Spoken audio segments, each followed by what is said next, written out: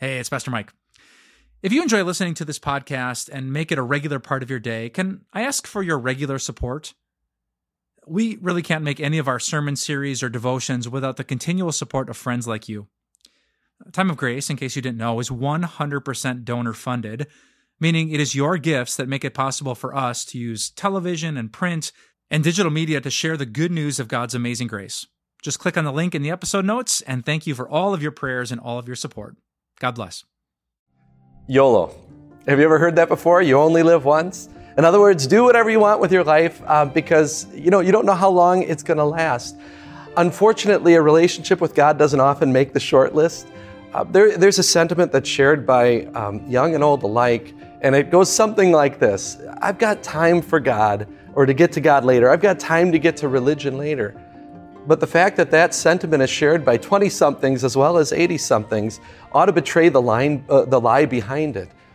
Whether you want to just enjoy life or you want to repent later, or you're too busy for God, there are a lot of people who think that putting off a relationship with God is okay.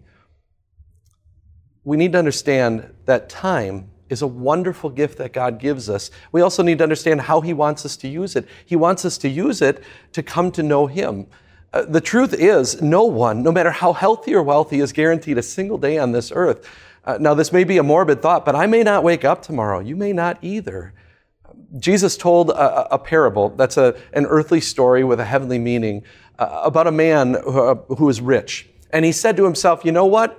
I've got lots of grain stored up for many years. I'm going to take life easy. I'm going to eat, drink, and be merry. In other words, he said, I'm going to do me. Well, God said to him, you fool. This very night, your life is going to be demanded from you. We don't have a guarantee of how long we have on this earth. As one seminary professor said at the seminary that I attended many years before I attended there, he used to say, the only problem with 11th hour conversions is that most people die at 10:30. In other words, don't put off this relationship with God because you never know how much time you have.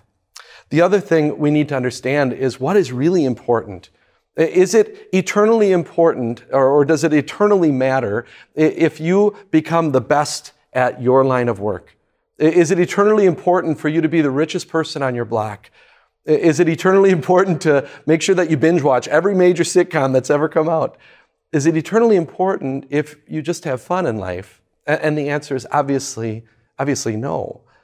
We have this thing called the tyranny of the urgent, right? There's so many things in our lives that are clamoring for our attention. They're all screaming out, pay attention to me now. But the only problem is those aren't always the most important things. All the while, the most important things like our health and our family, and most importantly, our Savior Jesus, stand on the sideline void of adequate attention. Jesus asked a question once, and I want you to ask it of yourself too. What good is it for a person if he gains the whole world yet forfeits his soul? And the answer is, it is no good, right? Even if you could gain the whole world, which we settle for much less than that so often, it'd still be a fool's bargain if it cost us our soul. Jesus once gave an illustration of the urgency that we'll want to pursue a relationship with Him. He told this story about a man who found a treasure in the field, and the treasure was so important that the man went out and sold everything he had and then came back and bought that field. That's how important the treasure was.